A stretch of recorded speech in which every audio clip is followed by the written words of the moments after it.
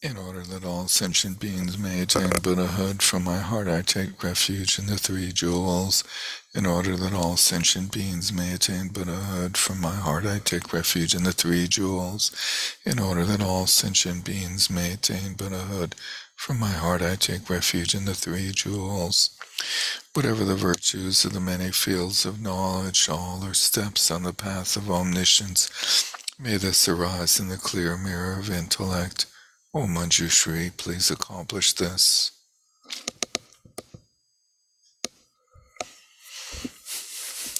Hey, good evening. Hold on a second. I gotta check with Emily here about whether to record on the computer or the cloud.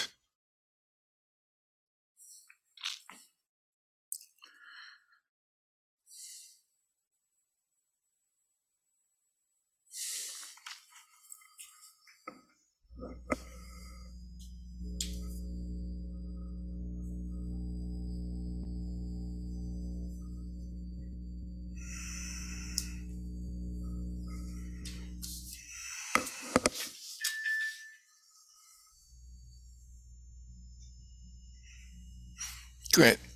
All good.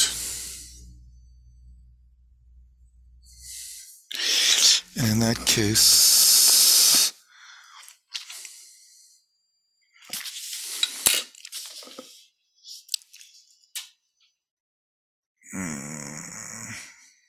should have paused recording.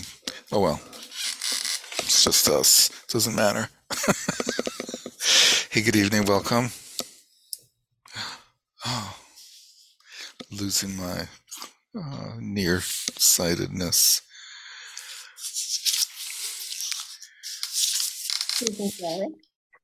Yes, ma'am. I wanted to share something that I'm sort of discovering with my other studies, that I'm having this crossover, which I find so nice. And I think I mentioned to you that I'm working with vivid awareness. And so on Mondays, we're on chapter, let's see, what is the name of it? It's chapter 6, Appearances and Mind. And so it was so related to this. And then I have another group where we're studying the Heart Sutra, and we were finding the no eyes, no ear, no nose, no tongue, this, all these things pointing to the understanding of emptiness. And so it's really kind of gelling. It's really a nice process to have that crossover. So this is good. Thank you.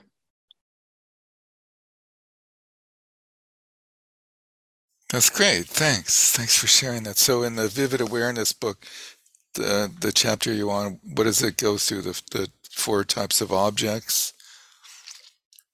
Or the conditions, the four conditions, causal conditions?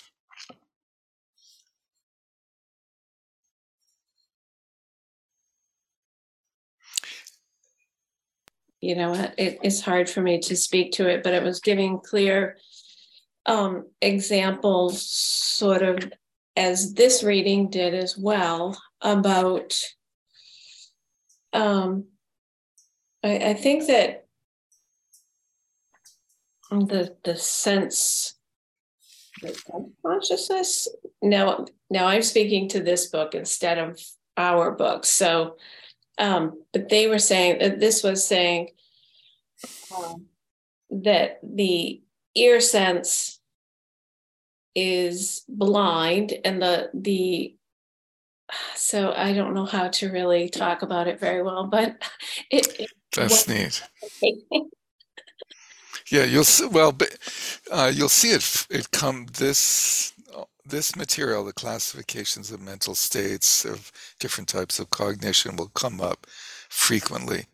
And speaking of examples like that, I'm reading through this extremely profound text by Longchenpa, probably his most profound text, with a few friends, and it's all Dzogchen. And in the first chapter, he goes through how confusion arises, And he goes through the four conditions and the six causes, and it was amazing.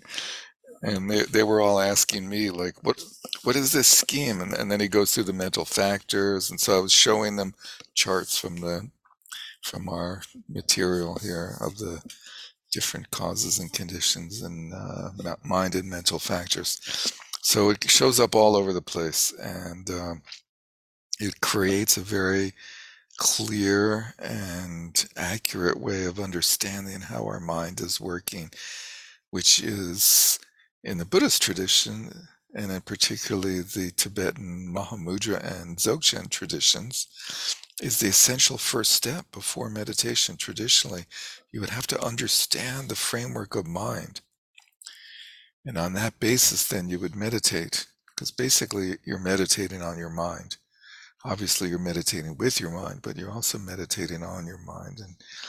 And you're trying to, going back to the four reliances, rely on the teaching, not the teacher, the word, the sense, not the words, the definitive meaning, not the provisional, and wisdom, not consciousness.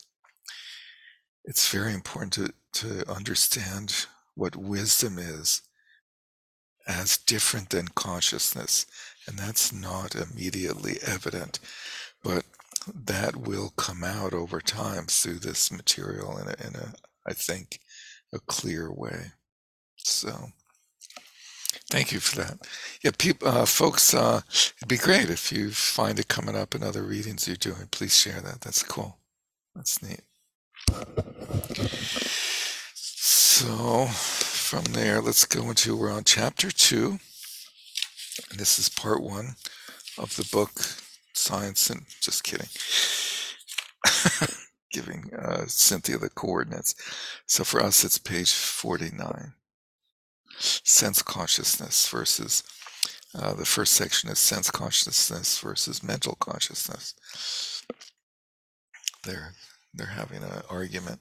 There's 6 categories of consciousness: eye, ear, nose, tongue, and body consciousness, plus mental consciousness. The first 5 are sense, each of which arises in dependence on a physical sense faculty that is its own uncommon dominant condition. So that's the first of 4 conditions that we'll see, the dominant condition. And I've rattled these off before, and I should circulate. I made a little simple chart for my buddies in this Longchenpa thing, and I think it would be helpful for us here as well. So let's see.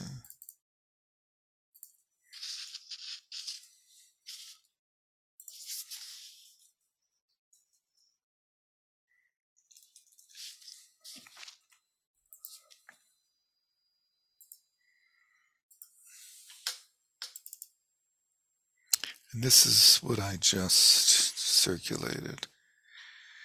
And this is what we're going through here. And as I tried to go through in the first class where I did a review of the collected topics material,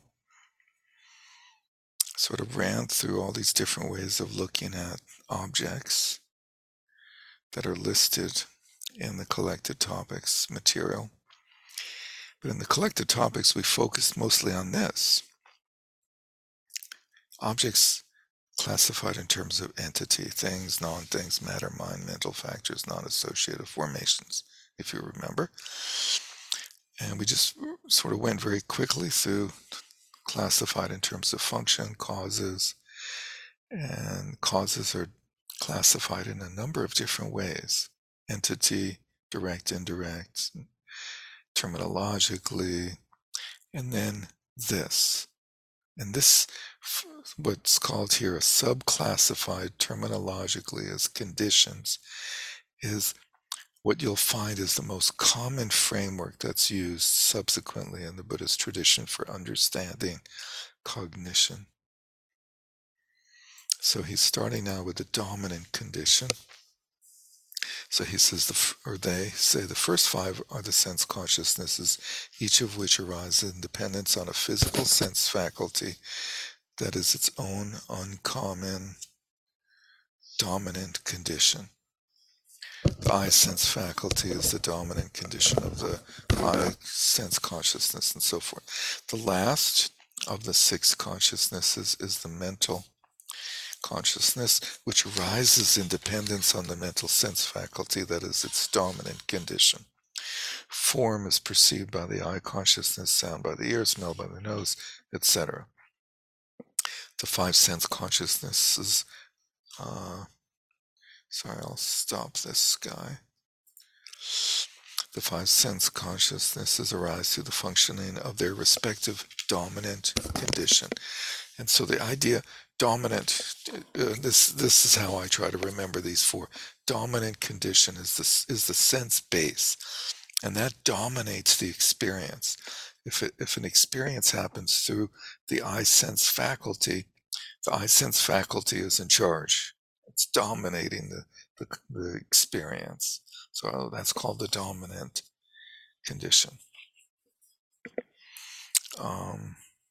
The five sense consciousnesses arise through the functioning of their respective dominant conditions, the five sense faculties, and through their respective objective conditions, the five sense objects of form, and so on.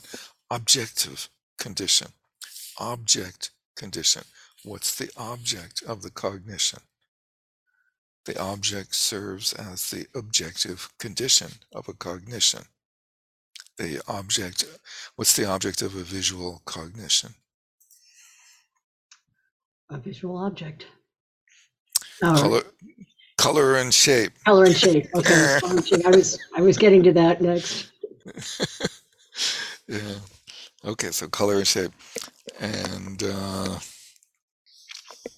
then he says the uncommon dominant condition. So again, this weird language, uncommon. What do they mean, uncommon? Uncommon here means it's not common to the other five sense consciousnesses. Each one has its own uncommon and uncommon dominant condition. So the uncommon dominant condition of the mental consciousness, that's different than the others, and each one has their own uncommon dominant condition, is the mental sense faculty. What is the mental sense faculty? Thinking. That's the activity of the mental sense faculty. What is the mental sense faculty that thinks? What is it that thinks? Mind. The mind, exactly. That's the sixth mental sense. That's the sixth sense faculty. But it's not a physical sense faculty, right? The mind is non-physical.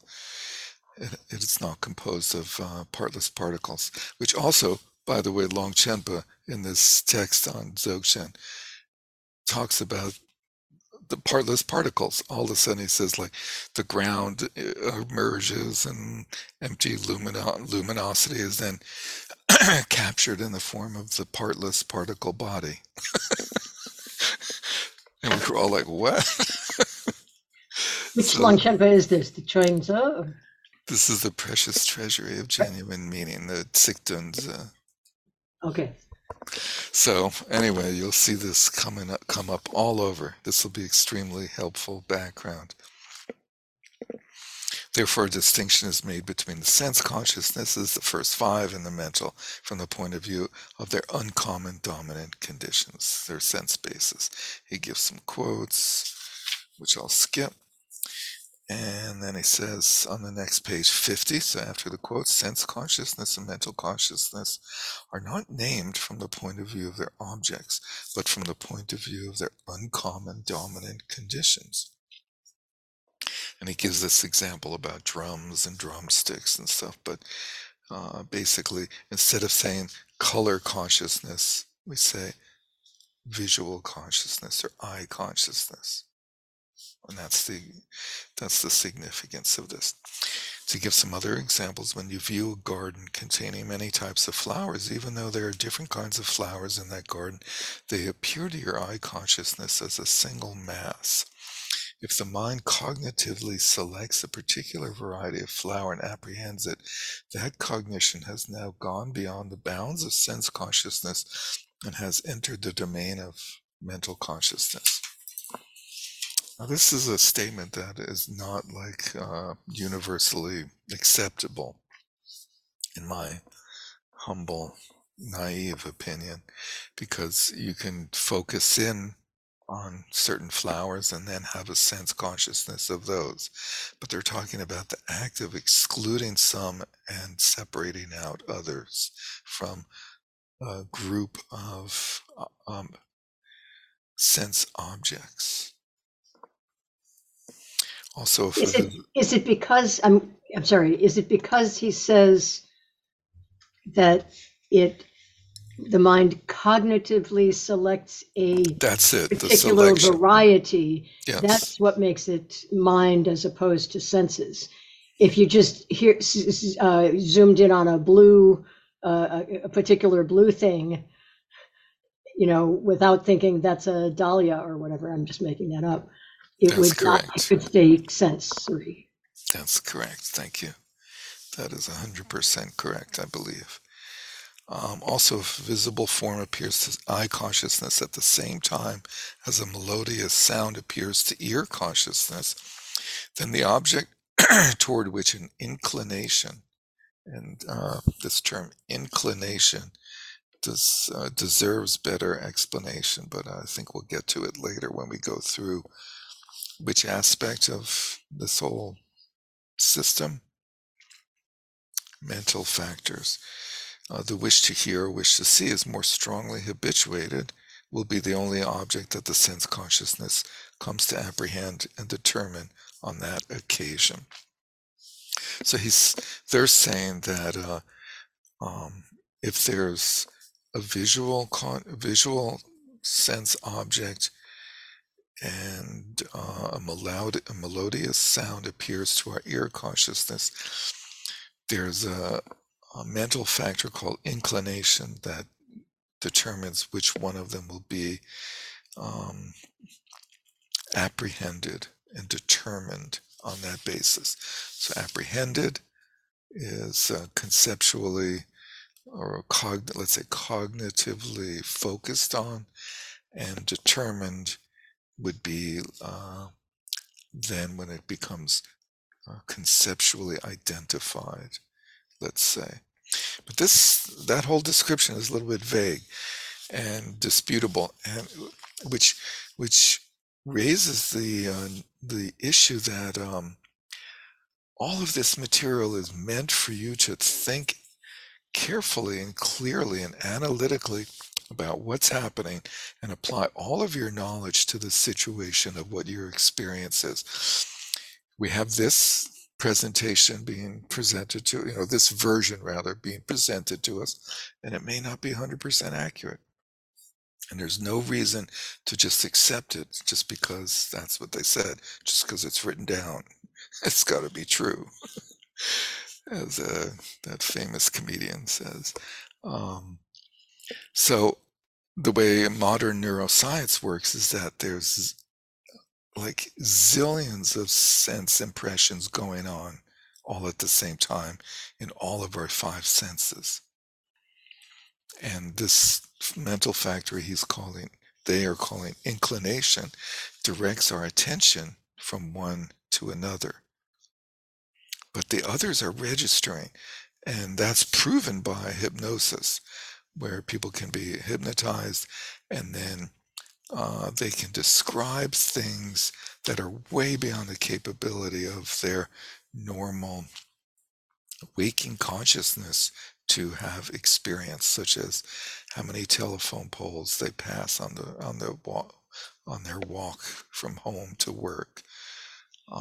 Details about their sensory experience that proves that they registered that sensory information in their minds, but they didn't have their focused attention on it. So if I were to comment on this, I would revise that in this way. But something for you to think about. and see what is the accurate situation that happens. In this way, those inclinations, wishing to hear or wishing to see, are forms of mental consciousness. So those are transferred into mental consciousness. And we're going to get into that whole process and issue shortly. And that's the crux of these two chapters, because it is an extremely important and complicated process. All kinds of things can appear to the mental consciousness, as opposed to the limitation with sense consciousness is only their specific set of objects can appear to those consciousnesses, such as color and shape for visual consciousness. But for mental consciousness, all sorts of different things of different types, past and future events, concepts, designations, and so on, things which cannot appear to sense consciousnesses. When a present object such as blue manifestly appears to the eye consciousness, if the mind does not attend to it, such as through the wish to see blue, then that eye consciousness will not realize that it is blue, even though the blue clearly appears to that eye consciousness. On the other hand, if the mind focuses on it, then that eye consciousness can induce the ascertainment, this is blue.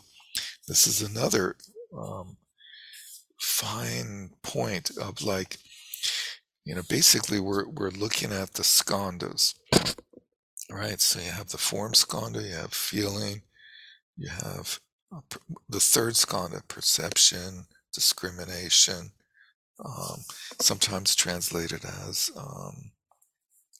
cognition.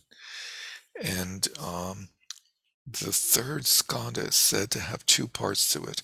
One is just the identification, non-conceptual, non-verbal identification of an object, that of form that has been felt and then identified.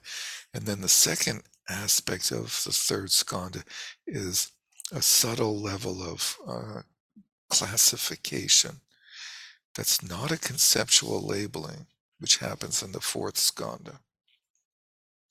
But it's not totally universally accepted where the labeling occurs and whether the third skandha has these two parts. That's not necessarily explained in all traditions. And so what they're saying here begs your introspection of, like, what is your actual experience?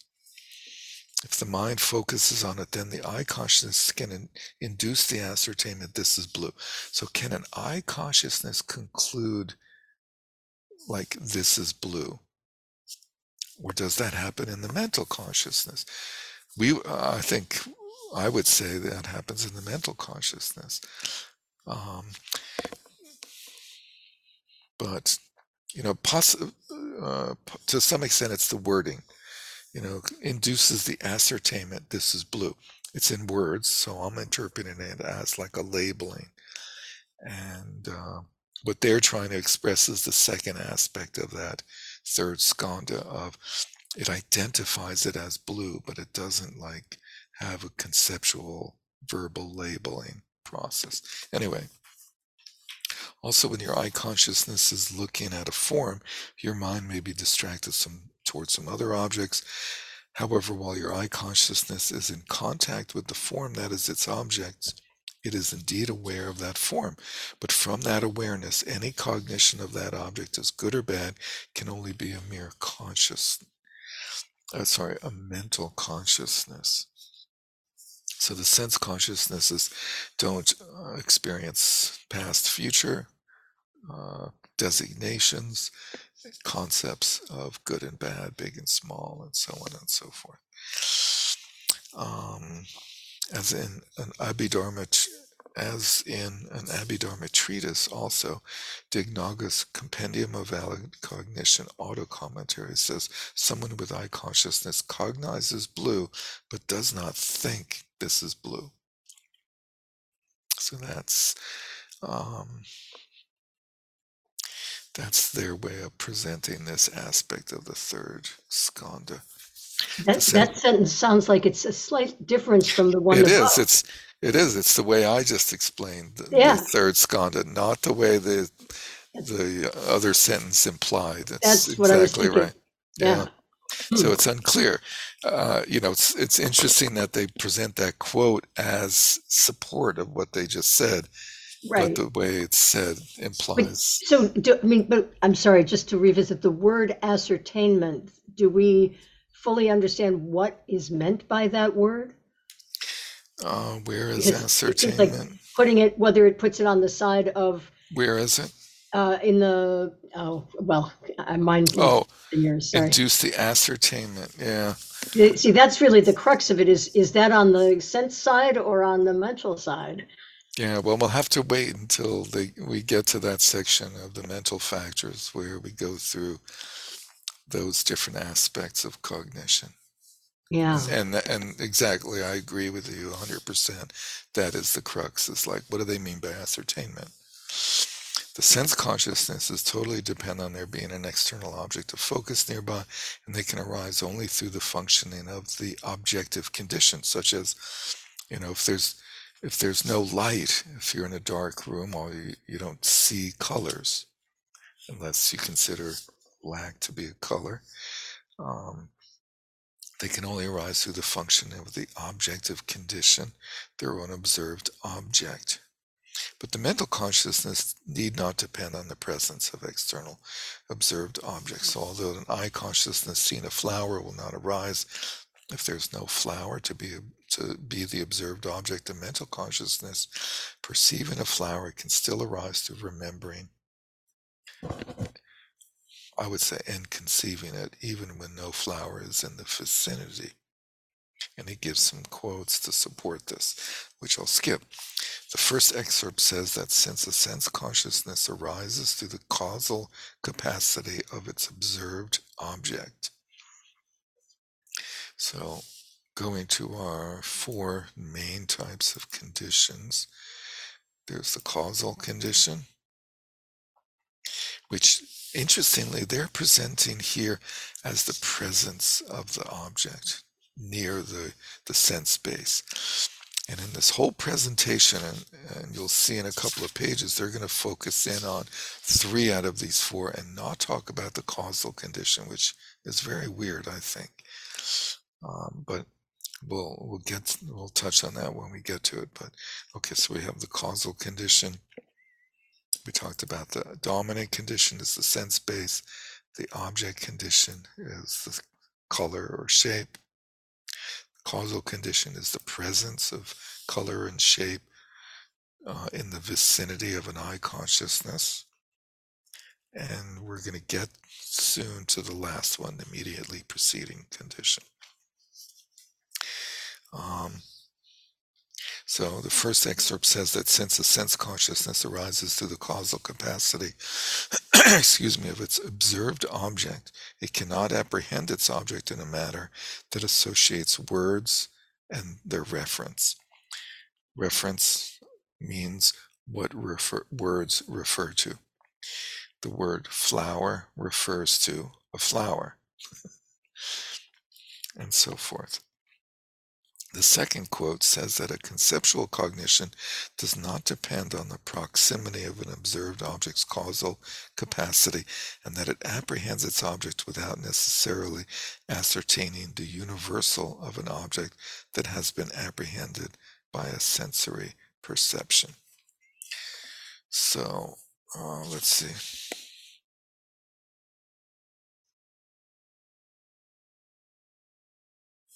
Let's go back and read the quote. Second quote. Both are from Dharmakirti's Ascertainment of Valid Cognition. And by the way, these 2 texts that they've referred to on this page, on top, Dignaga's Compendium of Valid Cognition, the auto commentary, is in Sanskrit the Pramana Samuccaya, Samuccaya,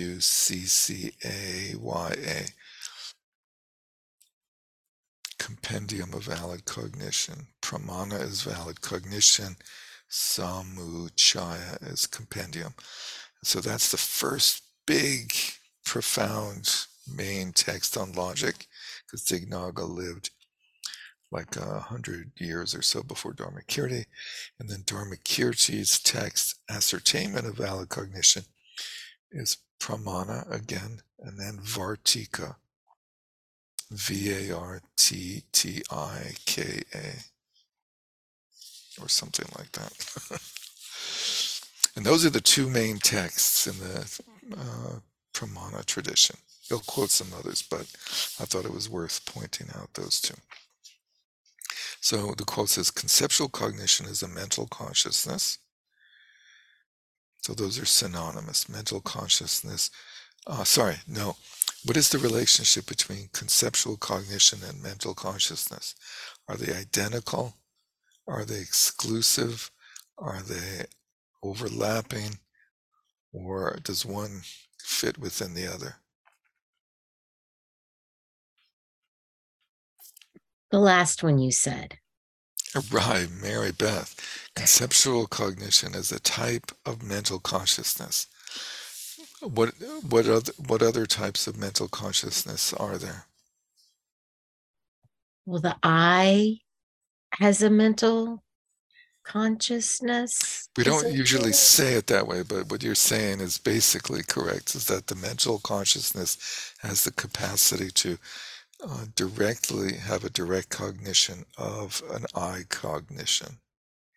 So mental consciousness has both conceptual and non-conceptual cognitive capability. So it has both those types. So conceptual cognition is a type of mental consciousness. It arises without depending on the proximity of a causally efficient object, such as the proximity of a color and shape in the vicinity of an eye sense space, through the latent potencies for that conceptualization. Latent potencies being the prior understanding of the universal, which is a general idea of that object. So in this case, we could say flowers. We have an idea of what flowers are, and we come to that idea by excluding everything that's not a flower, and we come up with this general concept of flowers, which is called a universal, or a general idea, or a generally characterized phenomena, all of which are synonymous terms. It apprehends an object that is not restricted to a sense faculty, and it does so through some relation to a sense faculty, either together or separately. So it is not restricted to a sense faculty, although the implication by saying it's not restricted is that it could include cognition of a sense cognition, but it's not restricted to that. But it is based on prior sense experience, and together or separately would be the senses, various senses together or separately, and based upon prior sense direct cognition of flowers, like their color, their shape, their smell, their texture, we come up with an idea, a general idea, a universal of what a flower is. And then we're able to call that forth without the presence of a flower, Cynthia. Is this saying that all conceptual cognitions trace back at some point to a sensory one? Yes, they are That there's all no such thing as purely cognitive, like that has no basis in sense cognition is impossible. Okay. All conceptual cognition is ultimately based on fact. It can be distortion of fact, and we'll see memory or something like that. So we'll see in this reading that there's two types of conceptual cognition based on whether the referent is an existent or not. And we'll see our favorite example come up hopefully soon. Okay, so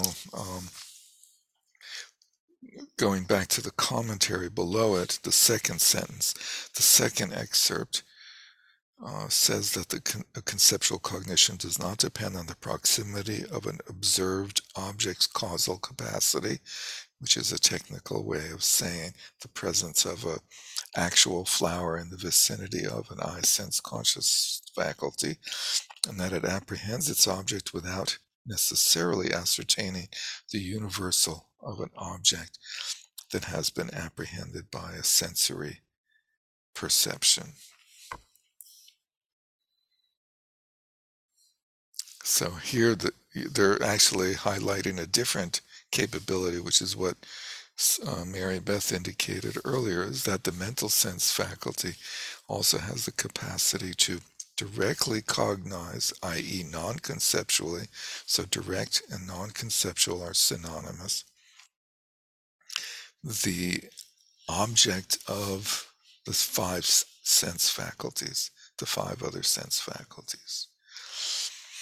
Through these points, one can clearly understand the difference between sense and conceptual mental consciousness. In brief, when experiential consciousness engages an object, such as a visible form or sound, it does so in one of two ways, primarily in relation to the body or primarily in relation to the mind. In the former, the consciousness is called sense consciousness, and the latter, mental consciousness.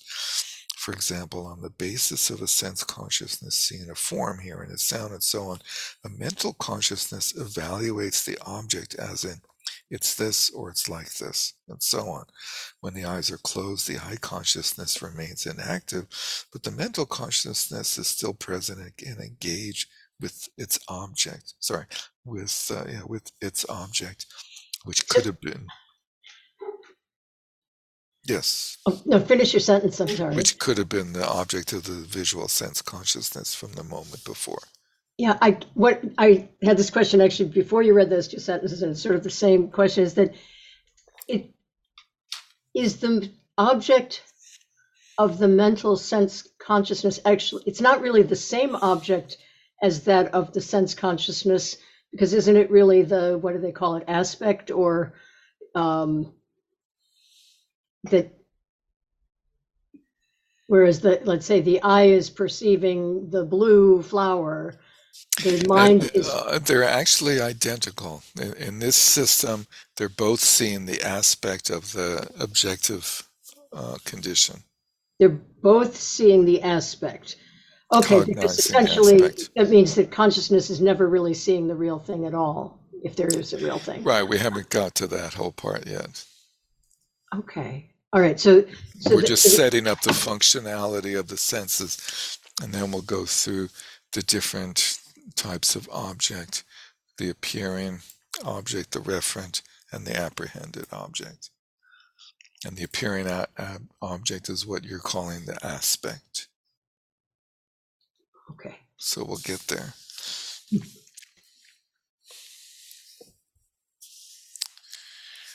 Let's see, when the eyes are closed, the eye consciousness remains inactive, but the mental consciousness is still present and can engage with its object. Similarly, although sense consciousness does not operate during the dream state, even in the dream state, the concept-based mental consciousness can engage in various activities, such as undergoing experiences that are feelings of pleasure, pain, and so on. Thus, their own experience demonstrates that there are two kinds of consciousness, sense and mental. Indeed, many types of cognitive events must be understood primarily in terms of mental consciousness, as in the following examples. For instance, thoughts such as, there are flowers over there, and these are flowers, apprehend merely the entities themselves. And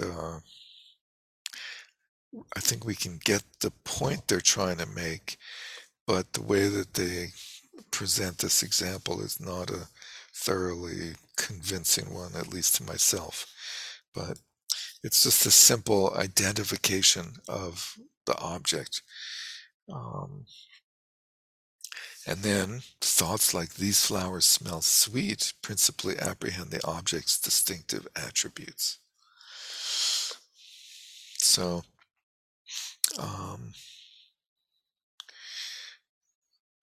they're giving types of, it says, indeed, many types of cognitive events must be understood principally in terms of mental consciousness, as in the following examples. There are flowers over there. These are flowers, apprehend merely the entities themselves. Thoughts like, these are sweet, apprehend the object's distinctive attributes. Likewise, Thoughts may involve a mind seeing beautiful flowers in a dream, a reflection of flowers seen earlier, or a cognition that apprehends flowers even when the eyes are closed. There are also emotions such as fear, love, or torment. There are also afflictive mental states such as pride, hatred, attachment, and their converts too, such as the meditative states of calm, abiding, special insight, and so on. All of these examples must be construed primarily as instances of mental consciousness. So all of these in this paragraph are mental cognitive experiences, including their flowers over there. These are flowers, which apprehend merely the entities themselves. And what they're referring to with that sentence is the definition of, and the way that the definition of, and the way that um, the terms mind and mental factors are separated. The definition of a mind is that which, a primary mind is that which identifies the entity of an object. And the definition of mental factors is that which identifies the attributes of objects. So they're saying that first there's the entity identification, which is the first active mental, a primary mind. There's flowers, and then all the rest are commentaries, which are attributes of the that are cognized through the mental factors.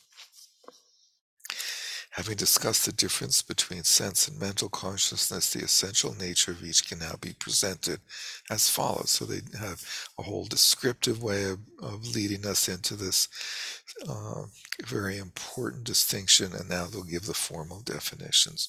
A sense consciousness is defined as a consciousness that depends on a physical sense faculty, that is, its uncommon dominant condition. So uncommon meaning not shared by other sense faculties or sense cognitions. A mental consciousness is defined as a consciousness that depends on a mental sense faculty, that is its uncommon dominant condition. So this was pretty obvious all along. When sense consciousness is categorized, there are 5 types, which we know. The second sense of consciousness that depends on the eye sense faculty as its dominant condition is called eye consciousness, and so forth for the other consciousnesses, down to the end of this paragraph.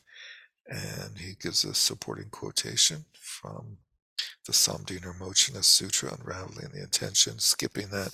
Likewise, the division into a 6-fold group of consciousness is clearly taught in these other sutras. So they're being very good and citing scriptural sources for the fact that there are 6 consciousnesses. Mental consciousness.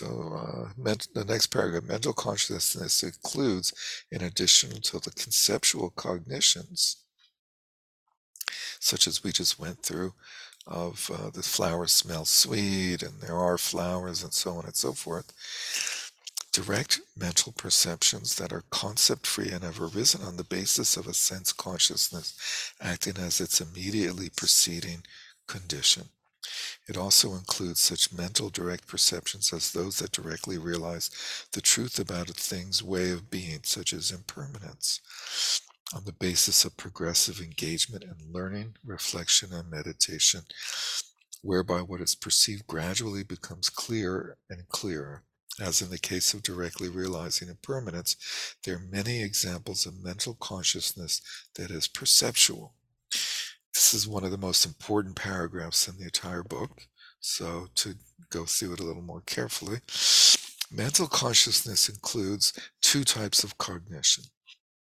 In addition to conceptual cognitions, it also includes direct mental perceptions that are concept-free and that arise on the basis of sense consciousnesses acting as their immediately preceding condition. So now we have the first incidence of this term, immediately preceding, as one of the types of conditions, as the 4th in this quadrant, whatever, of 4 types of conditions.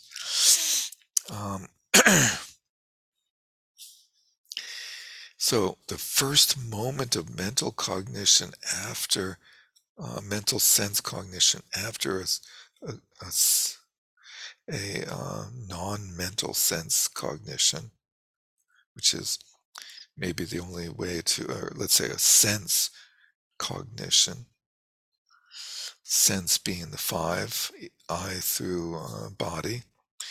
So the first moment of a mental cognition that comes after a sense cognition is a direct and non-conceptual cognition of that sense cognition. Um, so a mental consciousness has these two types, which we talked about earlier with Mary Beth. And then in addition to the second type, the non-conceptual mental consciousness has itself two types of objects. One is the immediately preceding sense consciousness, and the other type is the realization of truths such as impermanence.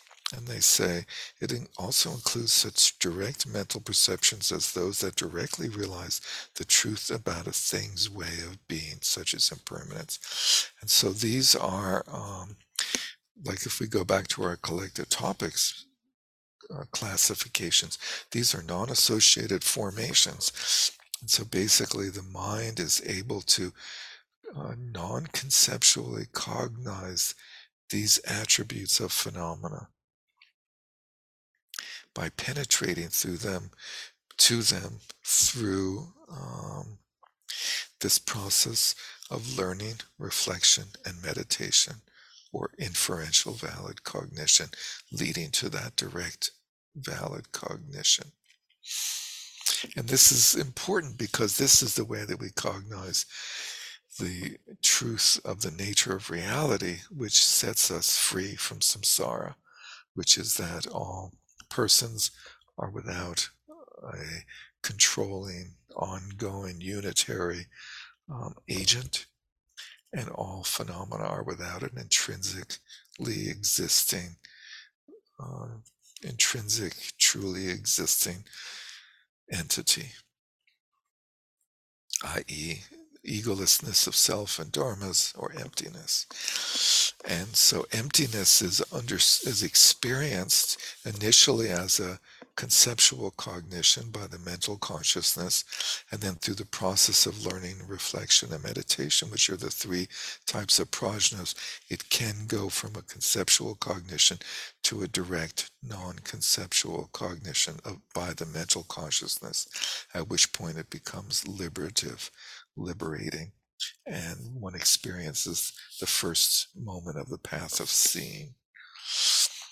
In general, classical Buddhist thinkers have divergent opinions as to whether there exists a type of concept-free mental consciousness that arises from a sense consciousness acting as its immediately preceding condition. It's a little bit odd that they presented it as de facto in the paragraph before, that there is this type of mental consciousness that arises based on the sense cognition as its immediately preceding condition, and it is non-conceptual. But here they're sort of backing up and saying this is not generally universally accepted. And like the sense perception takes an external object as its observed object. Here they clarify something they didn't clarify in the preceding paragraph, is that non-conceptual mental consciousness that has a sense cognition as its immediately preceding condition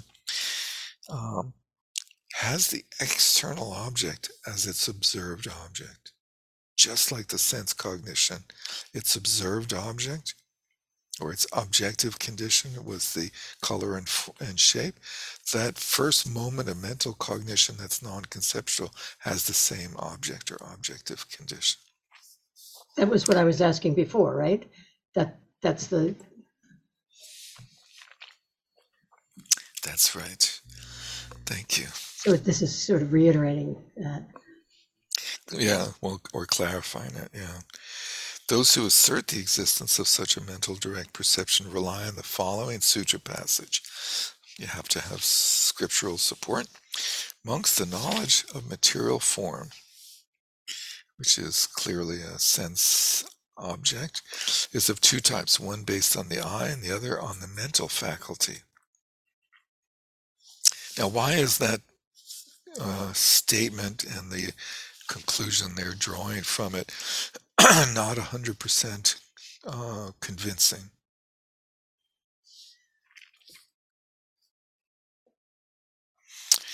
Do you remember in the Mary Beth?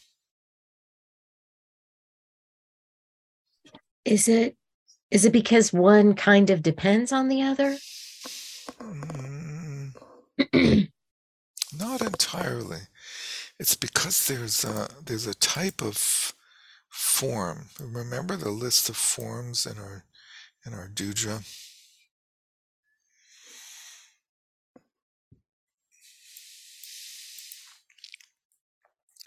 Let's see if we have the list of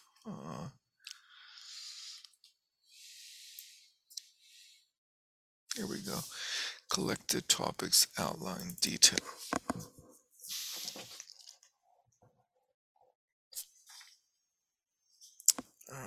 It's not there. Let's see. Basically, let me know if this rings any bells, that there was mental object form. That there was mental form, which consisted of things like the form of a vow.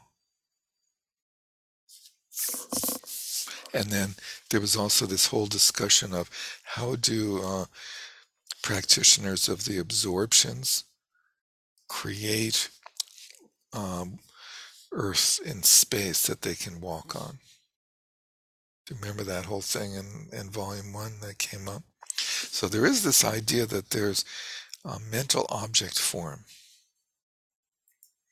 And so this statement by the Buddha saying that knowledge of material form is of two types could be referring to this sort of mental object form, as opposed to what's being interpreted here as being that the mental sense faculty can actually cognize the outer objective condition, or i.e. object of a sense faculty.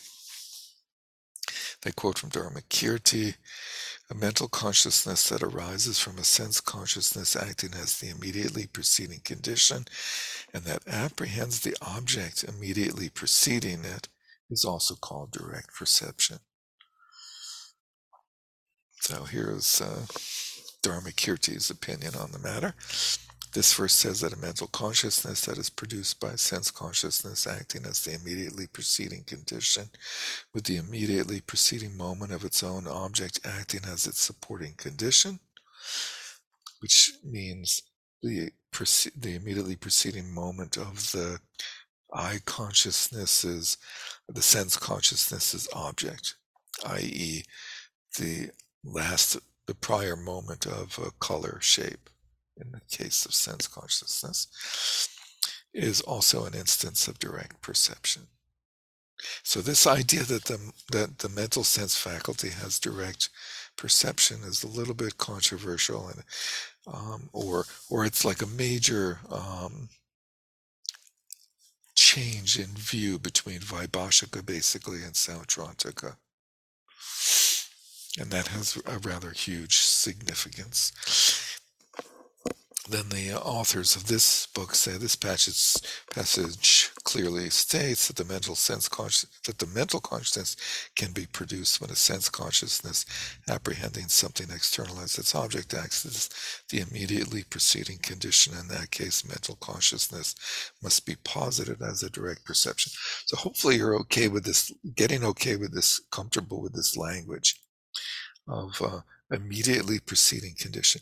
What's the immediately preceding condition of your current mental consciousness as you were thinking about what I'm saying? What happened right before? Yeah, exactly. It's a technical clunky way of saying whatever type of mental consciousness you were experiencing in the moment just before that.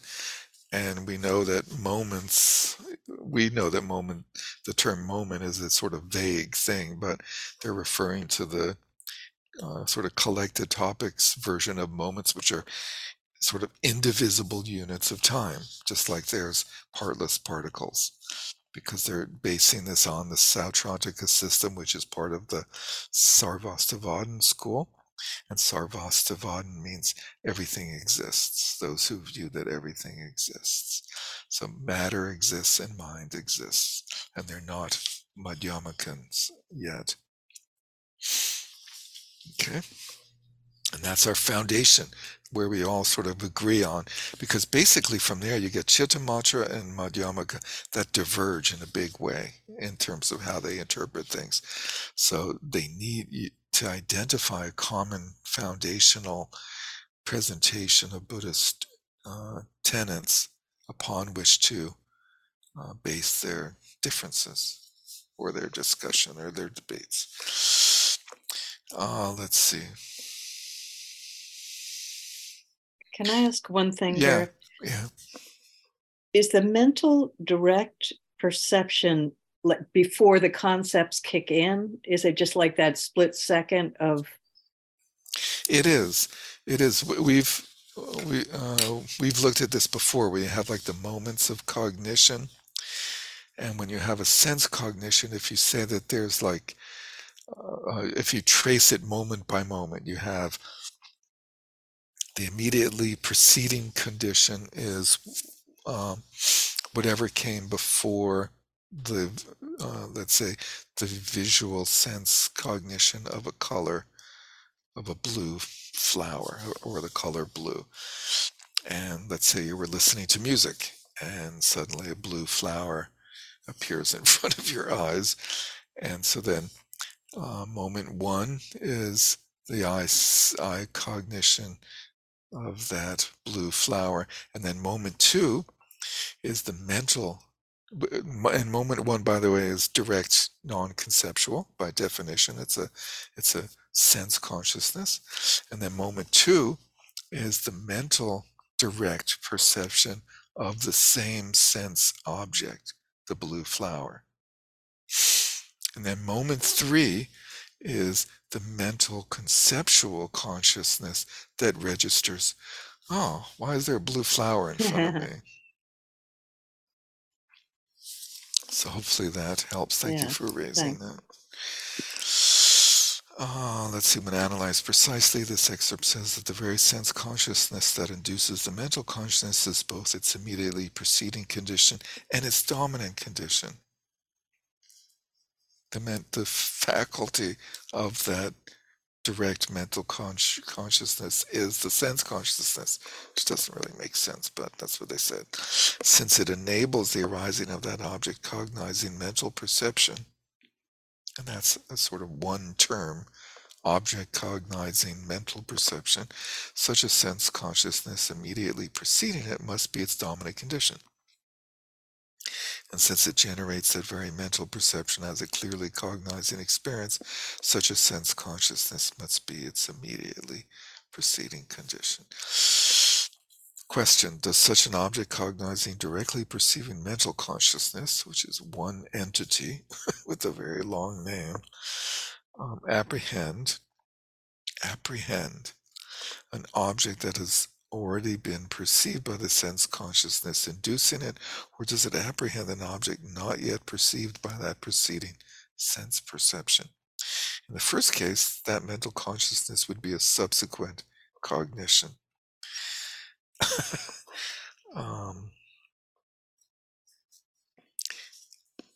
Let's see, they're throwing this in here without really explaining it well. I'm going to read the rest of the paragraph and then come back. In the second case, a further question arises. If seeing in material form does not depend on the presence of eyes, there would surely be occasions when even a blind person could see forms. So there's two arguments. This would be, in some texts, these two would be presented as objections that should be immediately overruled. But the first objection is that by definition, the second moment of of a stream of direct cognition is called a subsequent cognition. And in the hierarchy of cognitive experience, in the world of cognitive experience hierarchy, subsequent cognitions are below direct cognitions. And this is a fine point that they will hopefully explain later. So I'm just going to briefly say that there's a difference of opinion between different schools on this. And the Gelugpa school holds that a subsequent cognition has significantly diminished sort of, you might say, persuasive ability when compared to a direct cognition in its ability to present the subject with a convincing experience of the object, if that makes any sense. Yes? I'm confused, though, about this question. Maybe I'm misunderstanding something, no doubt. But when it says, does the object cognizing directly perceiving mental consciousness, so that's saying it's saying the directly perceiving mental consciousness. So it's a direct cognition. They're raising a contradiction. Right. Okay. So because it seems like this is just an inherently doesn't make sense.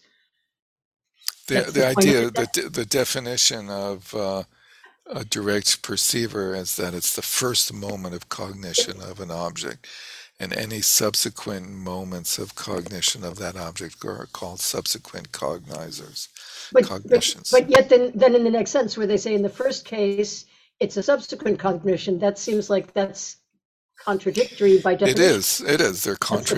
They're objecting to the use of the term directly perceiving. Okay, so they in effect they have a different view. They do. Okay. Okay. The objector does. Right. Okay. Thank you. And then it says, in the second case, a further question arises if seen in material form does not depend on presence. So they presented I said this idea that mental consciousness can have a direct cognition of a sense object is controversial because it has these two potential flaws.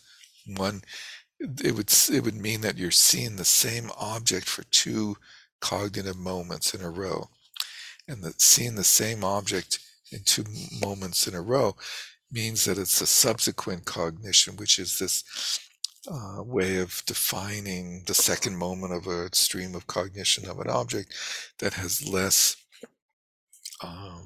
it's not direct. It's not that in the Gelugpa system, direct cognition is only the first moment of cognition of an object.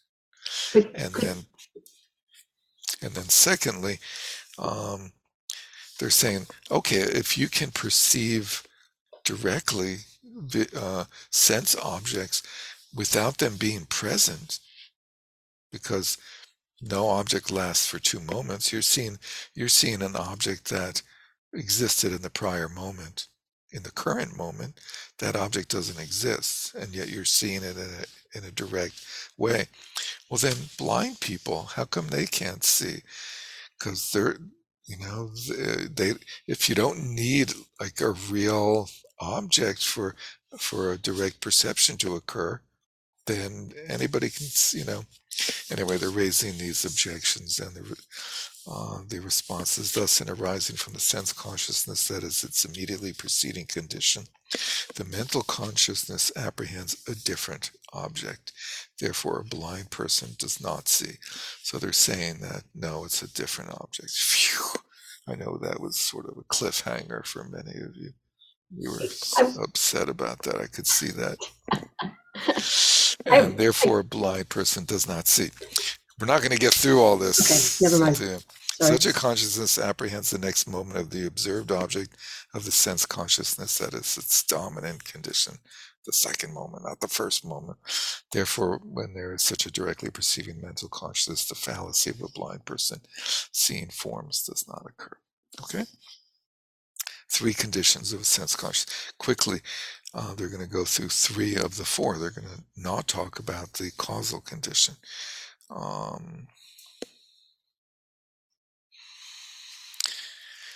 To explain the three conditions necessary for sense consciousness to arise, we may ask, given that consciousnesses are unlike physical things, what other special causes and conditions?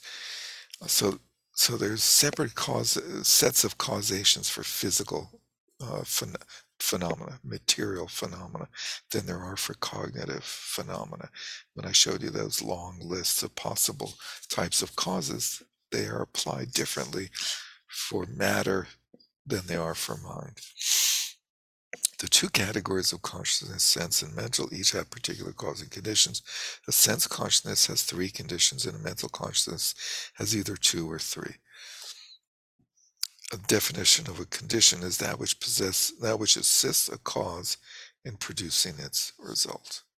So it's not the primary cause of a result, but it's an assistant.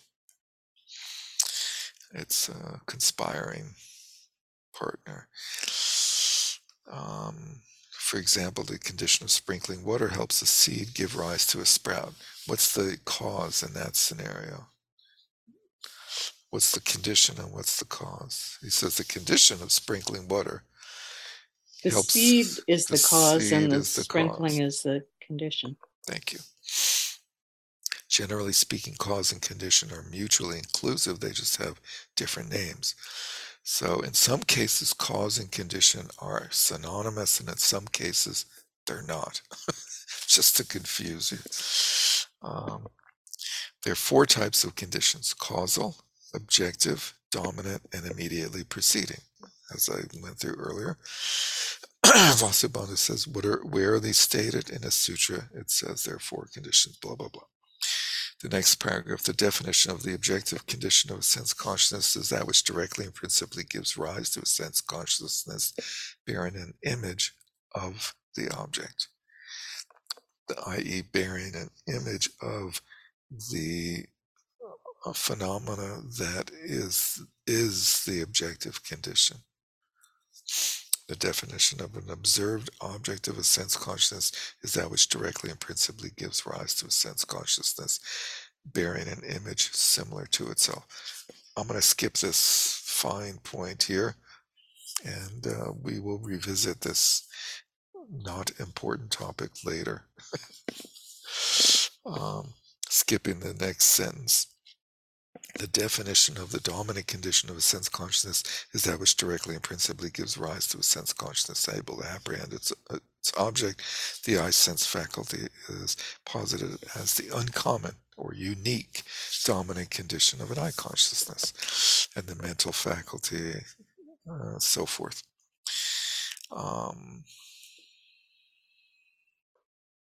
The definition of the immediately preceding condition of a sense consciousness is that which directly and principally gives rise to a sense consciousness that is clear and cognizing in nature. Let's see.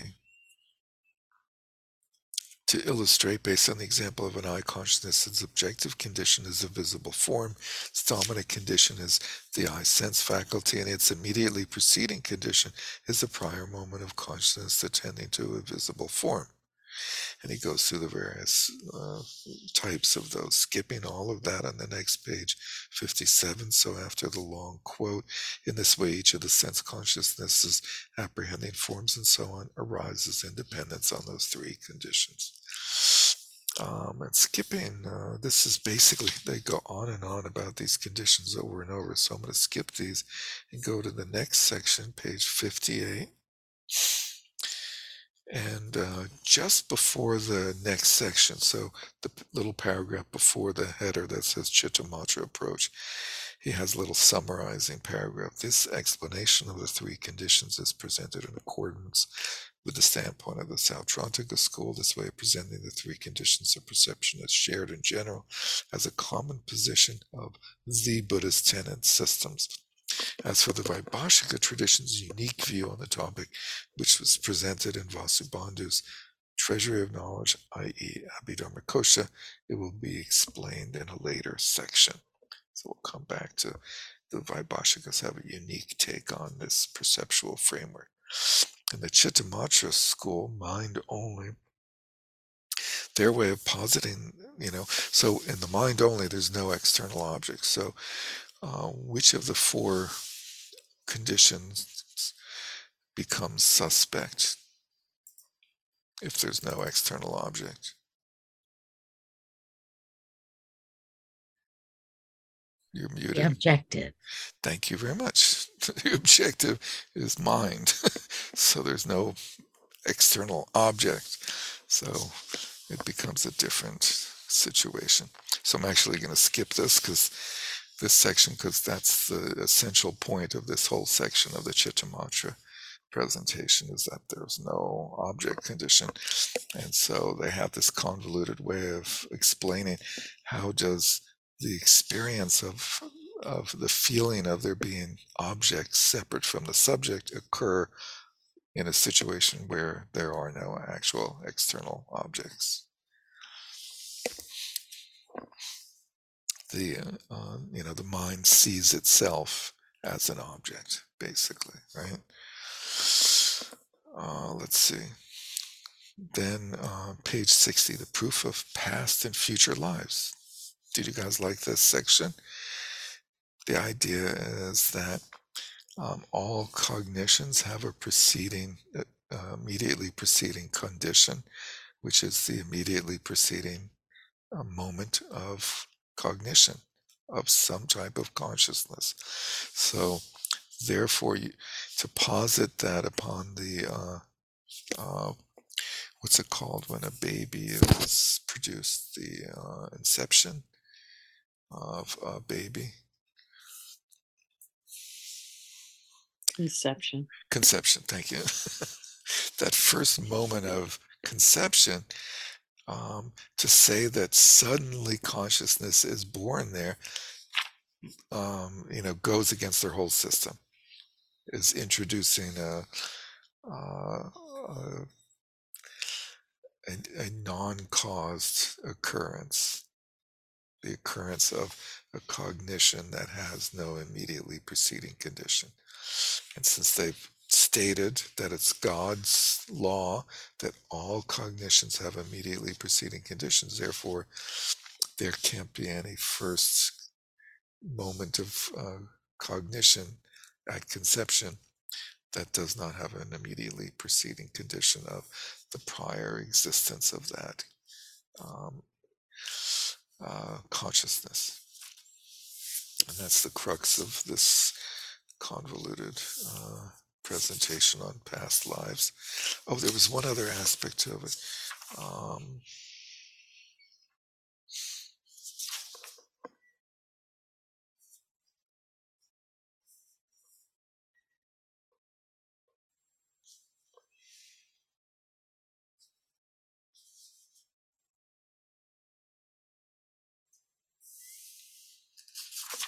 No, that's basically it.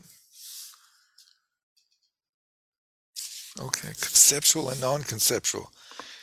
This is the most fun topic. So this is part 3, or chapter 3 of this part 1. It's called Conceptual and Non-Conceptual. It's on page 65, which has no number on the actual page, but it's after the blank page, as its immediately preceding page. Tough crowd here tonight. The immediately preceding page. Generally speaking, the Tibetan term usually rendered as conceptuality is tokpa. You don't pronounce the R. And it has multiple senses in translations of the early Buddhist texts. For example, the Abhidharmakosha says inquiry and analysis are coarse and subtle. So here are different types of conceptuality. When engaging the object, inquiry, and they give the Sanskrit, first the Tibetan tokpa, and then the Sanskrit vitarka, is a mental factor that engages it in a coarse way. And analysis in Tibetan chupa, for some strange reason, DPY is pronounced as CH, and don't ask me why. But That's the truth. Chupa, and in Sanskrit vichara, is a mental factor that engages in a subtle way. So there's all these different types of conceptuality. In Maitreya's, one of his Maitreya's 5 texts called the 5 Dharmas, the one called Distinguishing the Middle from Extremes, it says the conceptual constructions, and here we have kuntok, all conceptuality, kuntok, in Sanskrit parikalpa, which is very close to one of the 3 natures, parikalpita. The conceptual constructs that pertain to the unreal consist of minds and mental factors of the 3 realms. And so this is from the Yogacara traditional point of view, where minds and mental factors are not real entities, they're parikalpita, they're imaginary. Minds and mental factors that are mistaken in having a dualistic appearance, they appear as being separate things and are included within the levels of any of the 3 realms being desire, form, and formless, are said to be conceptual constructions. Dignaga says direct perception is free from conceptualization. Conceptualization attaches a name, a type, and so on. So we have these different functions of conceptuality: naming, identifying types, and so on. Dignaga defines conceptualization, which is in Tibetan tokpa, in Sanskrit kalpana. And if you might notice that here the same Tibetan is given with a different Sanskrit than it was above on the page, where tokpa, R-T-O-G, you don't pronounce the R, is the translation of vitarka. Here it's the translation of kalpana, which is definitely confusing, but that's what they like to do. Dignaga defines conceptualization in terms of those cognitions that apprehend their objects by way of applying a linguistic name or type, a class, to a subject. In other words, the object is qualified by some form of universal, or as some form of universal. Of these different senses or ways, we will use conceptuality here in accordance with how it is defined in the Buddhist epistemological treatises of Dignaga, Dharmakirti, and their buddies. This usage of the term also occurs in the sutras. For example, in Descent into Lanka Sutra, or Lanka Avatara Sutra, the Buddha says Mahamati. He's the main interlocutor with the Buddha. Conceptual thought is what finds expression in words such as this is that, this is this is that, elephant, horse, chariot, etc. Thus, a conceptualization is that which illuminates the warrant for applying a term to an object, as when one thinks it is this kind and not another. The use of the term warrant is pretty odd, but conceptualization is that which illuminates the sort of reasoning or justification for applying a particular term to a particular object. As explained above, sense consciousness is non-conceptual, or mental consciousness may be either conceptual or non-conceptual. Certain types of consciousness directly cognize whatever object they engage. And based on this, they're said to be non-conceptual. So there's a little definition of what is non-conceptual direct consciousness. Why is it called direct? It engages its object. They directly cognize their object. They don't do it through a mental image or through a word or a term or anything, but when we have a visual sense consciousness of a color, it's direct, boom. Also, there are many types of consciousness that cannot perceive the object directly, but apprehend it by way of taking as their observed object something that partially resembles the actual object. Such types of cognition are referred to as conceptual.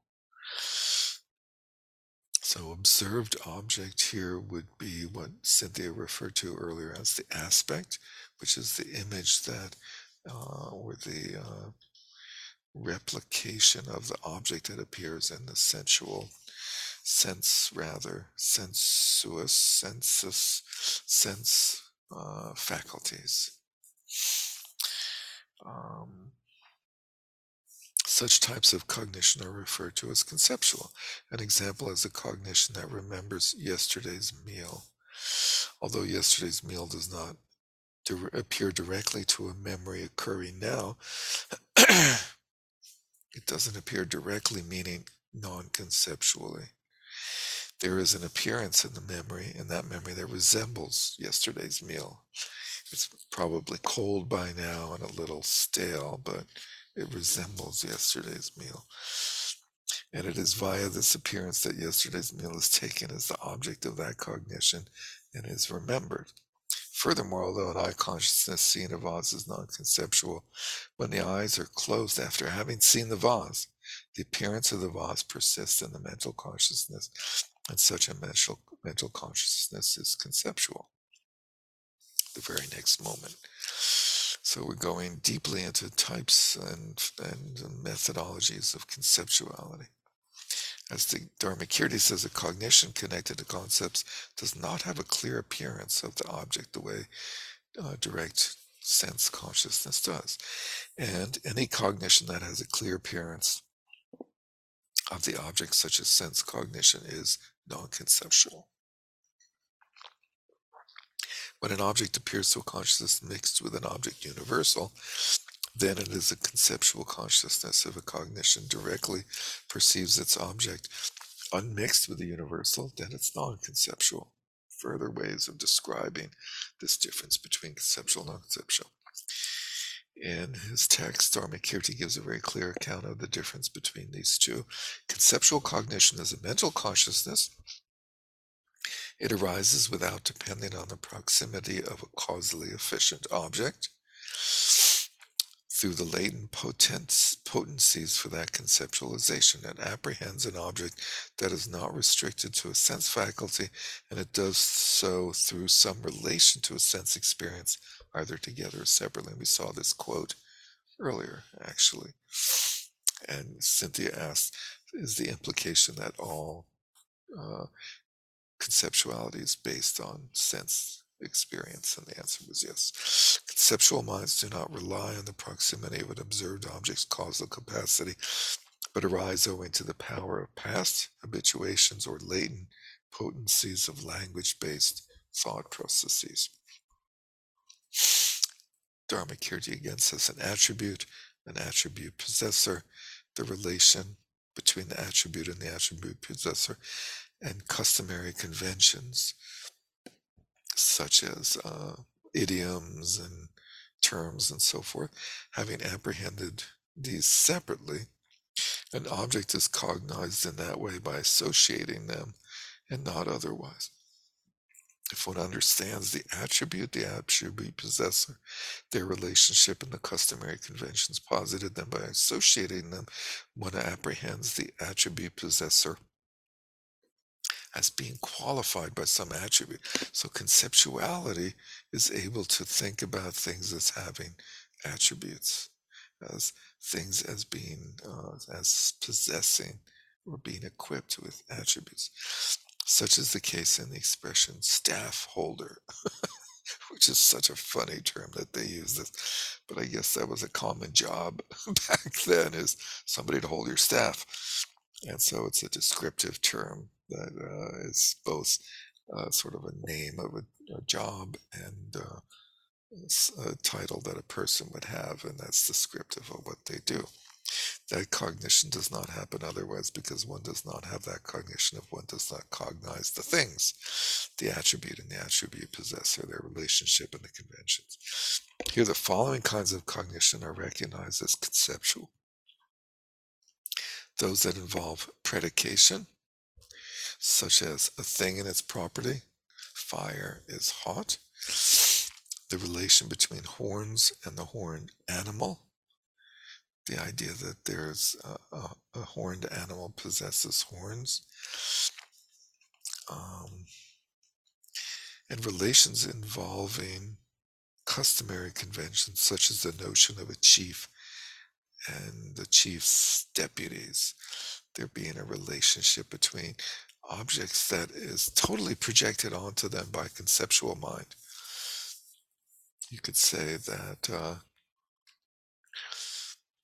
a flower consists of its petals, and that's totally a conceptual way of analyzing or experiencing a flower as being like consisting of petals and stamens and pistils and so forth. It's totally a conceptual fabrication. In brief, all cognitions that combine objects through mutual association involving an attribute and attribute possessor are said to be conceptual mental cognitions. So to say, a flower has flower petals and pistil and stamen is totally conceptual because you've used this idea of there being a flower, which is a conceptual generality, is a general idea, and that it can have different parts or attributes. It's totally a conceptual fabrication. Whereas the visual consciousness just sees shape and color and takes it in directly. So then there's a long quote that basically repeats the same, and not skipping that. A non-conceptual sense consciousness arises from its three conditions having been met: the object condition, the dominant condition, the immediately preceding condition, whether one wants it to arise or not. It just happens automatically, right?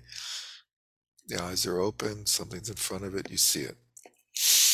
For example, when the three conditions of an eye consciousness seeing a cow have been met, and that eye consciousness arises, even if one were to deliberately try to think it's a horse, one will still see the cow. Conversely, with respect to a thought conceiving something as a cow, if one were to deliberately think it to be otherwise, it's possible to change the thought of a cow. So another attribute of conceptual cognition is that it's fickle.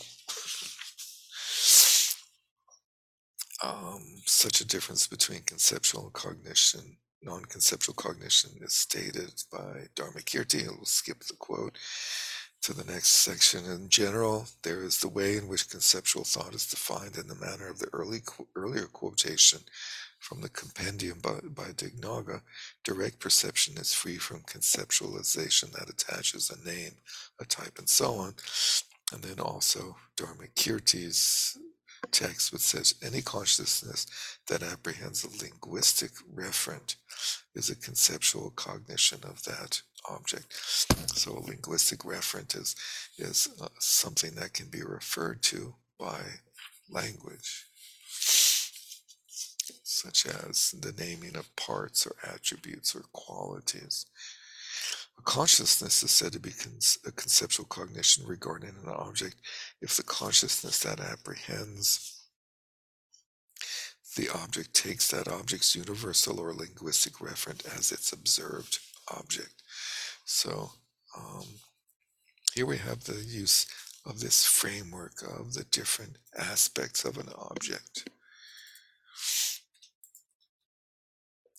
There's in this scheme, the terminology is appearing object, referent object, and apprehended or engaged object.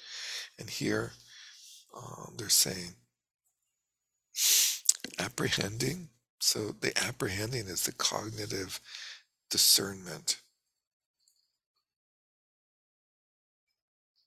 Cognitive discernment. And both conceptual and non-conceptual cognitions apprehend their object. A consciousness is said to be a conceptual cognition regarding an object if the consciousness that apprehends the object takes that object's universal or linguistic referent as its observed object. And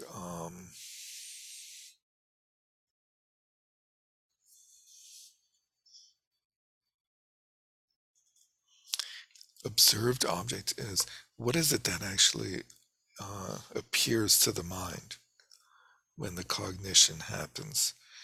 And so let's say there's a flower in front of you and it appears in your sense consciousness as a blue flower, and your sense consciousness apprehends the blue flower.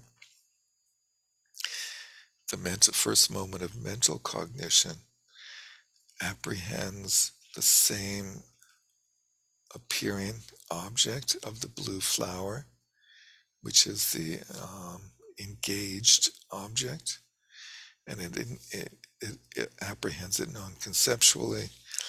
And a conceptual cognition, then the next moment after that is its sort of external object is a conceptual referent of flower.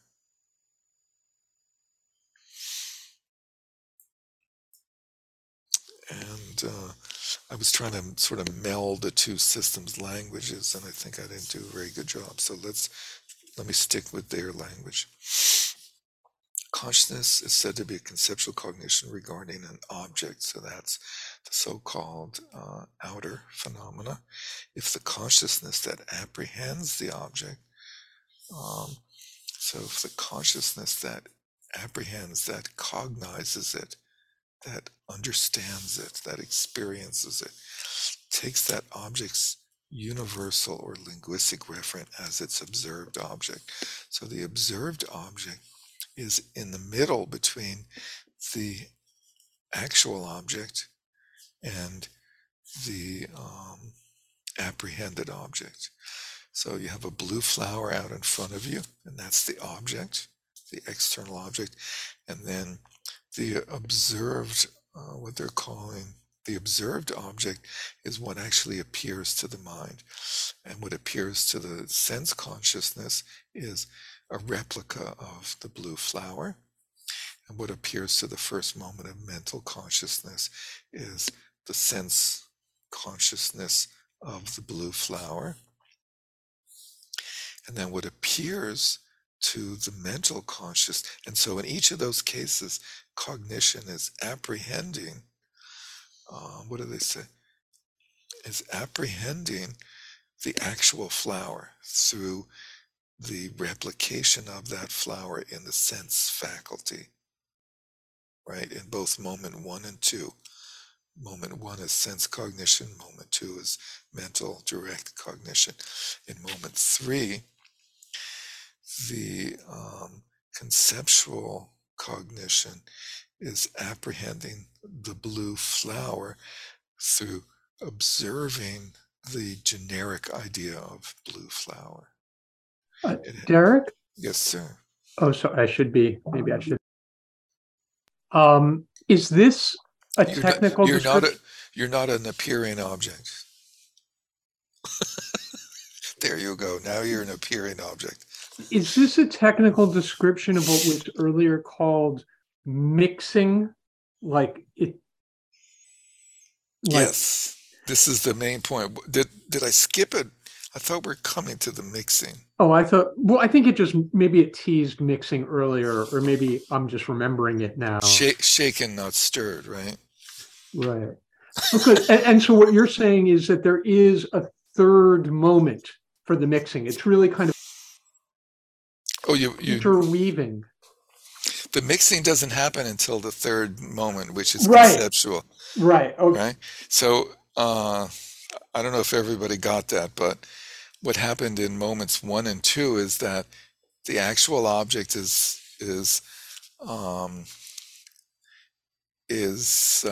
the apprehended object. The apprehended object, when there's a direct perceptual cognition, whether it's sense or mental, is the so-called actual outer object, and it's apprehended through its appearing or observed object, which is the replication of that sense phenomena in the sense faculty. So the blue flower, the visual sense apparatus creates a replica of a blue flower in its neural network, let's say, today we would say. And the sense consciousness sees that flower through that image, which is a perfect replica of the actual flower. And then the first moment of mental cognition sees the same appearing object. The appearing object is what actually appears to the knower, the apprehender, the cognizer. What appears to that is not the outer object. The outer object casts its aspect, its image, its replication into the sense system. And then the apprehender, the cognizer, the mind, whether it's a sense mind or a mental mind, cognizes the outer object directly and we say directly when the image is the same as the outer object. And in the third moment, the mind has extrapolated that experience and associated it with past experiences of flowers and says, I'm seeing a blue flower. And so the mental consciousness then has what Eric is saying mixed. It mixes the idea, the generic, generally characterized phenomena of blue flower. It mixes that with the experience of the so-called outer object, and it is no longer experiencing the appearing. It's no longer its appearing object, the middle object. You have the outer object, and then you have the appearing object is what is in the sense system, and then the apprehended object is like in the cerebral cortex, let's say, right? And so for the sense consciousness, the cerebral cortex is viewing the appearing object in the sense faculty. In that, in the first moment, the sense consciousness in the back of the head is seeing the image in the sense system. In the second moment, the cerebral cortex is seeing the image of the flower in the visual sense system. But in the third moment, the mental cognition becomes conceptual, and it replaces the observed object. The observed object is the middle object between the outer and the perceiver, the subject. It replaces the actual aspect or image of the outer object with a conceptual idea of a blue flower.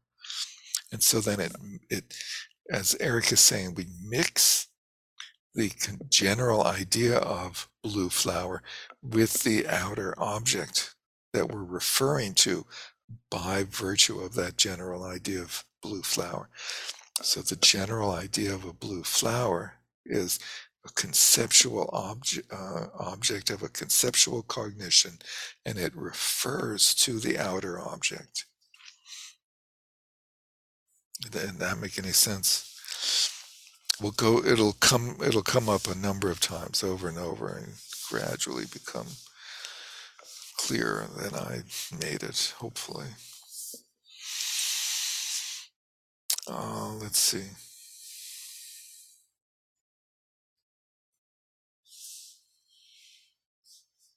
So we were at the second quote, right? Dharmakirti says any consciousness that expresses a linguistic referent, is that where we were? Is conceptual cognition of that object. Consciousness is said to be conceptual cognition regarding an object if the consciousness that apprehends the consciousness is the apprehender, the object is the outer phenomena, takes the object's universal or linguistic referent as its observed object, which is the intermediary thing that we actually see in our mind. In the case of a visual sense cognition, we see an exact replica of the outer object, and we say that that's direct because it's a perfect replica. It hasn't been distorted. If your eyes work properly, it hasn't been distorted by preconceptions of like whether you like or dislike blue or flowers or whatever. Let's see. Also, what is conceptual cognition? Conceptual cognition is an expressive cognition. A conceptual cognition is one that has an appearance that is suitable to be associated with words. Conceptual cognition is a cognition whose phenomenal content appears or is apprehended to be associable with language.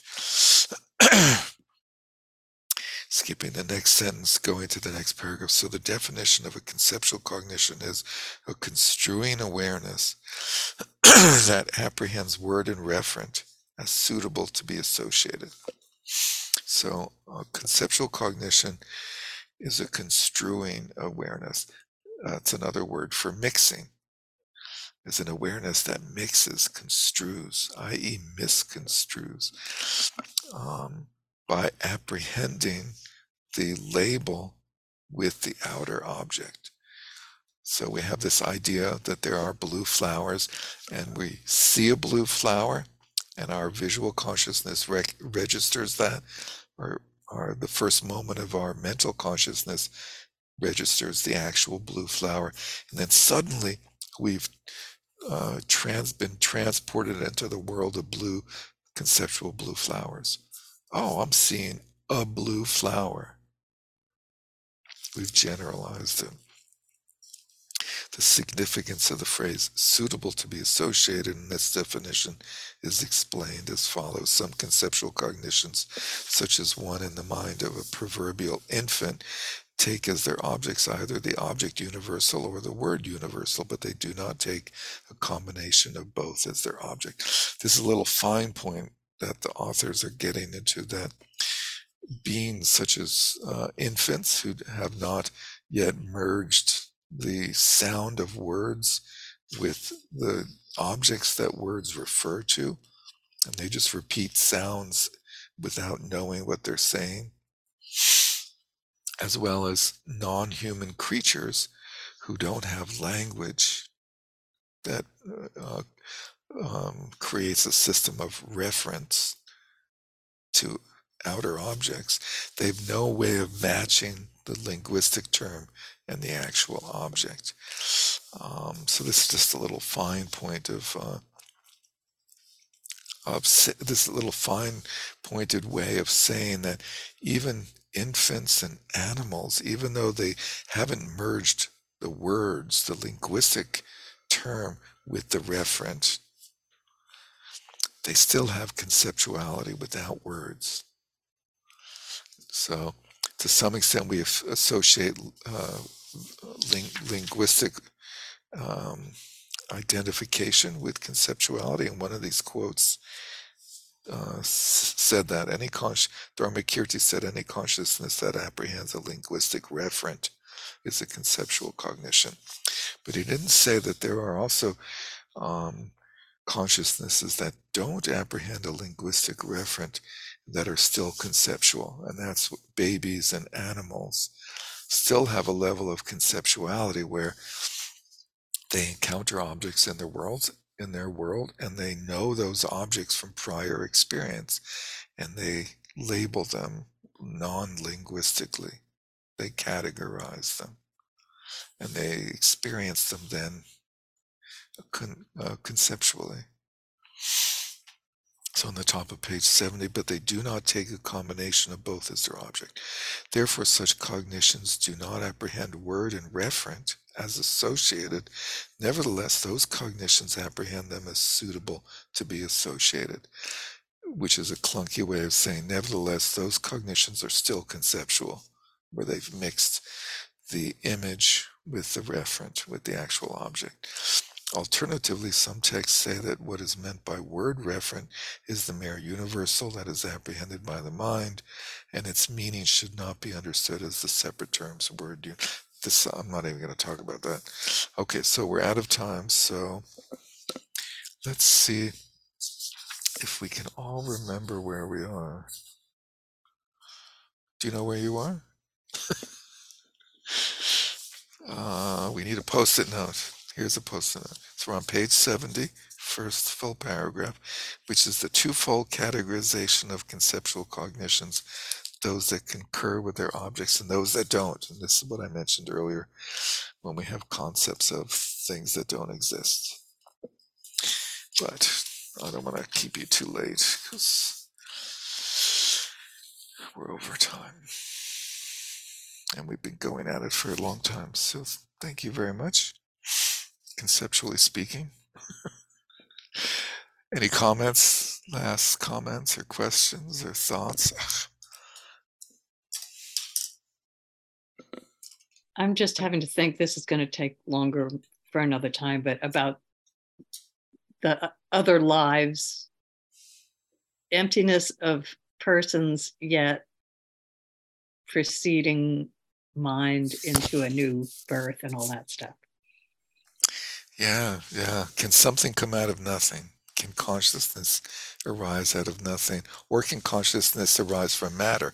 Oh, that was the other part of that preceding life thing, is they said, can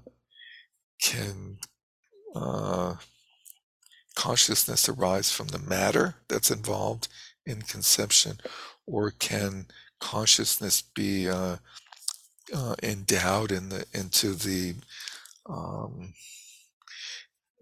first moment of conception by the mother? Can the mother's consciousness sort of break off part of the mother's consciousness and bloop, go into the baby? And they dismissed They that said no. as, Yeah. They said no, yeah. Yeah. So, yeah, but that's the way that rebirth is supported in the Buddhist tradition, plus that the Buddha said so. And it's one of the more controversial aspects of the tradition, but it's sort of a key part to the whole scheme. Anyway, Neil. Sorry. So I was just struggling with the notion of a direct mental sense consciousness. I'm not sure I've, ever had one of those. And if I had, the minute I recognize it, it becomes conceptual, right? So I'm just trying to figure out what's the significance of that distinction. That's a great question. So according to this tradition, you're having it every moment, basically. Every time you look at, aware of it, it's not without it being anymore, right? right. Our ability to be conscious, to consciously experience single moments of our stream of momentary consciousness is zero until you reach some very advanced stage of meditation and understanding, at which point you can then experience mind moments, and then you can experience that flash of mental direct perception. But So is this exposition more about building a kind of a logical construct and then actually pointing out something that we should be utilizing?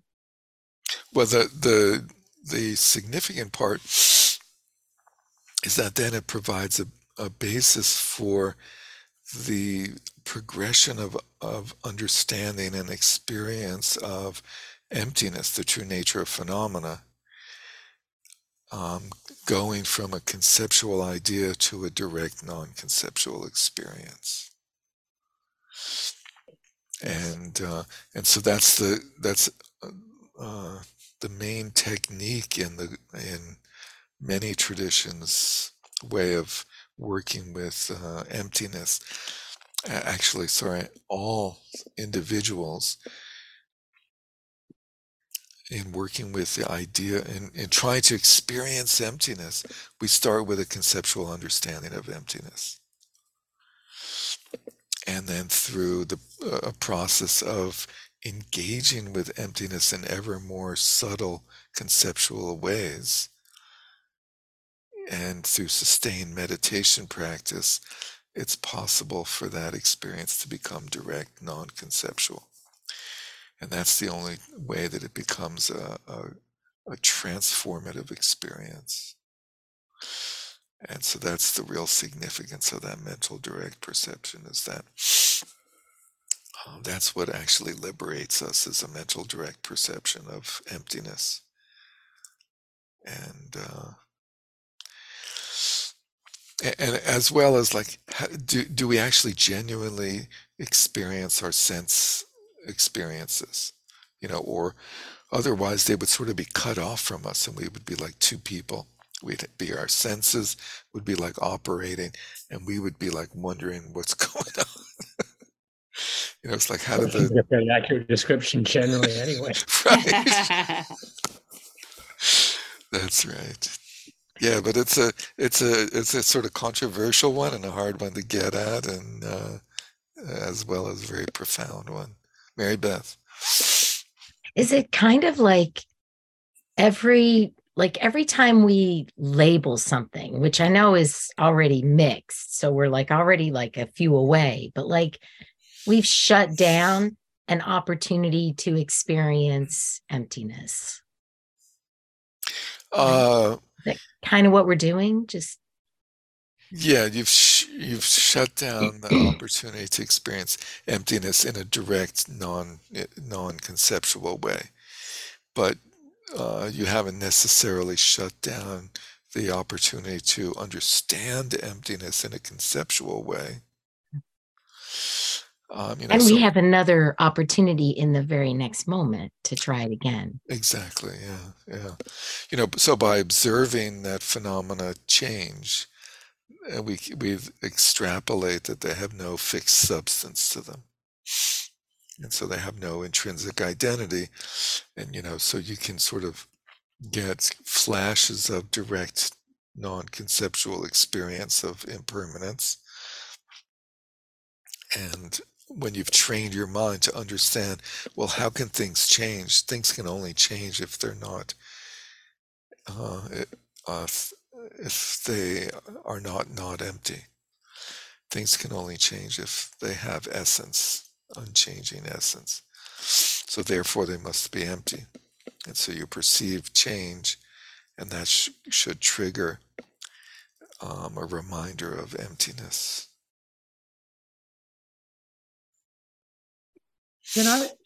I know it's late, but I find even at a gross level, even if I never really see a flower directly, I find studying this stuff has helped me over the years just notice the gross labeling of everyday life, like sitting and having this view of sitting meditation where I'm just like, that person's annoying, rather than that person is doing X, Y, and Z, and I'm labeling. I mean, the thing I think we've all gone through. Like, I find that this is that.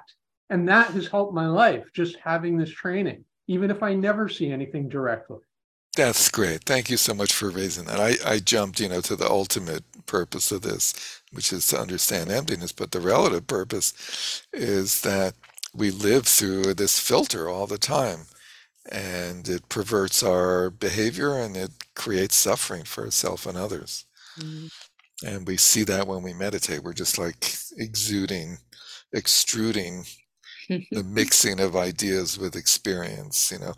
Why like, did they do that? Feel radical. It feels like I know I'm going in the right direction. Yeah. By seeing that process happening, you're paving the way to seeing that we're doing that same process with the presumption that things exist in the way that I experience them and think they exist. Thank you very much for raising that. So let's conclude. By this merit, may all obtain omniscience, may it defeat the enemy wrongdoing from the stormy waves of birth, old age, sickness, and death. From the ocean of samsara, may I free all beings.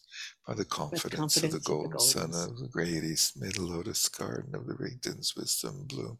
May the dark ignorance of sentient beings be dispelled. May all beings enjoy profound, brilliant glory. Thank you very much. Really enjoyed going through this with you. Thank you. Take care. Bye. See you soon.